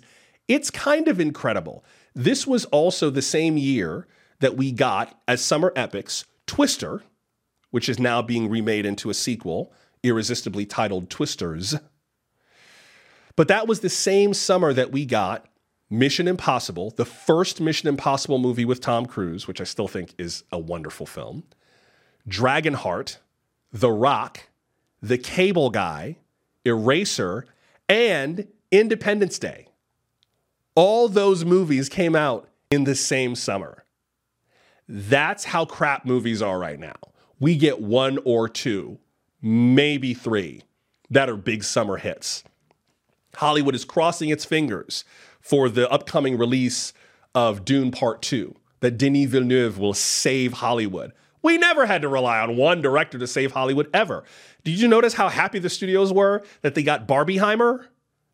2 good movies at one time? We used to have it much... I'm sounding like an old man. Anyway, back to Helldivers 2. But the lore around this is very clear. And if you look at players, as you play through the game, they're found objects. And for those of you who are not gamers, I completely understand. It looks like just a lot of shoot 'em up and a lot of button pushing. A lot of these games have found objects, artifacts that have audio recordings or pictures or documents or letters that begin to tell the story of the world that the game happens in. I love a lot of games like that because they are so rich in the in-game lore. That's what kind of keeps me playing a lot of these games. And some games are all story. Alan Wake 2 is a very lore-heavy story. So, and a lot of these games also, not Helldivers per se, but a lot of these games allow you to shift. Cyberpunk 2077 is another example. They allow you to shift the difficulty level to make it so easy that the button pushing is really quite incidental. You're actually just playing it for the story. So you don't have to worry about being hyper-coordinated with your fingers and thumbs. All you have to do is be able to control it enough to get from scene to scene, and this gloriously rich, massive story unfolds before you. Helldivers is very similar in that regard, and a lot of the people who have played through the game have noticed that a lot of the lore in the game is clearly quite political. First of all, the whole managed democracy thing that they talk about in the opening scene. There is one in-game encyclopedia from the original Helldivers that explains what this is. That entry says, utilizing computer-aided voting software, citizens are asked to answer several questions, and the outcome of their vote is decided upon by the computer. This removes the uncertainty that existed in the old systems, where voters didn't understand fully what they were voting for, giving us managed democracy. Ooh. I don't think this is what we should be doing with AI. I haven't heard anyone suggest this, but Lord Jesus. Beyond that, the bugs, the Terminids in this game, one person found in one mission, your objective is to destroy an illegal broadcast station on one of the Terminid planets. And the messages that are being illegally broadcast say things like, this threat is all about oil, or wake up people, the bug menace is a super Earth construct. And the reason they're saying that is because when you kill the Terminids, unbeknownst to the Helldivers, I presume, the bodies of those bugs break down into oil. And that explains why you're killing them. The idea, the insinuation, is that the Terminids are not a naturally occurring species. They were either created or genetically modified by scientists on Super Earth, a la Alien, to create either a more compelling military threat that can be used against enemies, or more oil, or both. So there's a fossil fuel storyline under there that never comes up in your fighting. But the fact that it doesn't come up doesn't mean that no one finds it. The players are finding this. They're aware of this. And the production studio built this into the game. Beyond that, the robots, the automatons, those big, scary Terminator-looking things. In the first Helldivers game, there was a faction of cyborgs who looked a bit more human, but they were originally, in the first game, rebels who seceded from Super Earth. And they tried to create this socio-anarchistic feudal society, which made them into terrorists. And they used this kind of AI wetware modification, and then over time, they turn into these machines. But if you check out some of the propaganda in their broadcast towers on an automaton planet, it says things like, we have eliminated inequality. If you sneak up on a patrol of them, apparently you can hear them chanting in unison. Now, I don't want to get that close. Anybody that got chainsaws for arms ain't getting a hug from me. But I believe this account of it. And the Hellpods, the things that you shoot down to the planet in, apparently those were created to suppress a peaceful socialist breakaway state. I know that this is a lot of lore. I know that this is like, okay, nerd, you invented this world to fight back against heavy-handed government and totalitarianism and blah, blah, blah. Yes, of course, this is the reasons. This all tracks. But that's the point. That a game like Helldivers can succeed not just by moralizing, but by being a great game that makes a great point. And I kind of feel like that is a good thing for allowing us to have these conversations without having to have the conversation. It's not heavy-handed. Helldivers 2 is super fun. And if you never get into any of the lore of this game, you will love this game. But I also love that gamers who are receiving this kind of lore are not rejecting it. They're embracing it. They're not fixated on it because you go to the game to play the game. But I'm grateful at least that gamers are like, this game is amazing.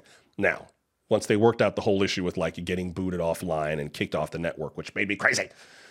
Then the game works fine. And once it's working, it is a blast. It's hard. It's fun. It's challenging. You work together. Like it's a bop. It's a bop. But I also like that we can have that conversation too. I think that's pretty cool. But that's me as a nerdy gamer. Let me get to a few of your comments before I let y'all go. Nora, oh great, Nora writes, my 2 mid-20s grandsons are all excited that you're covering it. They're serious gamers.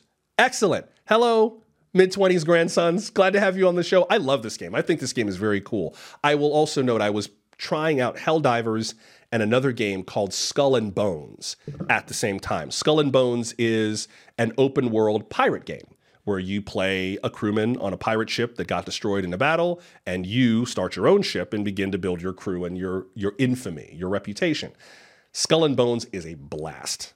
And I love that the demo unlocks the entire game, not a sliver of it, but the whole game for 8 hours. And then if you buy the game, you pick up right where you left off. Loved it. It's more expensive than Helldivers, but Skull and Bones was definitely my kind of game. But I'm glad you guys like it. I hope that this conversation is useful to you. Holly wrote, collaborative tabletop games have been an emerging market for a while. I'm excited to see it expanding into the video game arena. That's cool. I'm not really big on tabletop games. I never got into them. I don't know why I never got into them. Oh, yes, I do. I know why. Because in the 80s, when I was growing up, Dungeons and Dragons was the work of the devil. And so I was not allowed to do that. I was not allowed to play those games. Plus, I think there was a perception that those kinds of tabletop games and role-playing games were a white thing. And so black kids were kind of admonished away from doing white stuff, as it were. So I think I had a lot of other stigmas that were very, very effective on me. I still have stigmas that are effective on me to this day. So I've had to do a lot of scrubbing my mind with mental floss to get rid of a lot of the dumb stuff I was taught as a kid. And I think that's why I never got into it. But that's good to know that tabletop games are doing that. Drew on the chat. Hey, Drew, good to have you on. Drew wrote on YouTube, self-awareness makes for some of the best video game experiences. See also Conker's Bad Fur Day. I'm not familiar with that game. Conker's Bad Fur Day. I'll have to look that up. DMT Elf on Twitch, welcome. Good to see you there. DMT Elf noted Curse of the Pharaoh. I will have to check that one out as well. And Nora picked up on my Mel Brooks reference and continued the lyric, Winter for Poland and France. Yes, that's exactly it. I love that show. To this day, I love that show. If I ever got to be on Broadway and they cast me in the producers, I think I might want to play Roger Debris. I think I might want to be the director. Not that I'm eager to wear a dress that makes me look like the Chrysler Building, but I love that character, and I just think it's fun. And Holly asks, which Terminate is the guy from District 9? None of them. But the way that this game is going, I wouldn't be so surprised. I mean, I wouldn't be surprised. You could have a Terminator that shows up and starts saying, I have a dream speech, if they got the rights from the King family. This game is so wild, and I'm having such a good time playing it. Check out Helldivers. I think Helldivers 2, not the original, Helldivers 2. I appreciate you being with me today. Thank you for making time. Remember, starting tomorrow, I'll be streaming daytime and nighttime. Follow me on social. All the links are at nightlightjoshua.com. For more information, the daytime streams will end as of this Friday, and we will become an evening program starting next week. More details to come. In the meantime, I hope you have a great day. I look forward to seeing you tomorrow. And until we meet again, I'm Joshua Johnson. Thank you for making time for me. Go enjoy Helldivers or whatever diversions you like. And please keep on shining, because someone, somewhere, needs your light right now.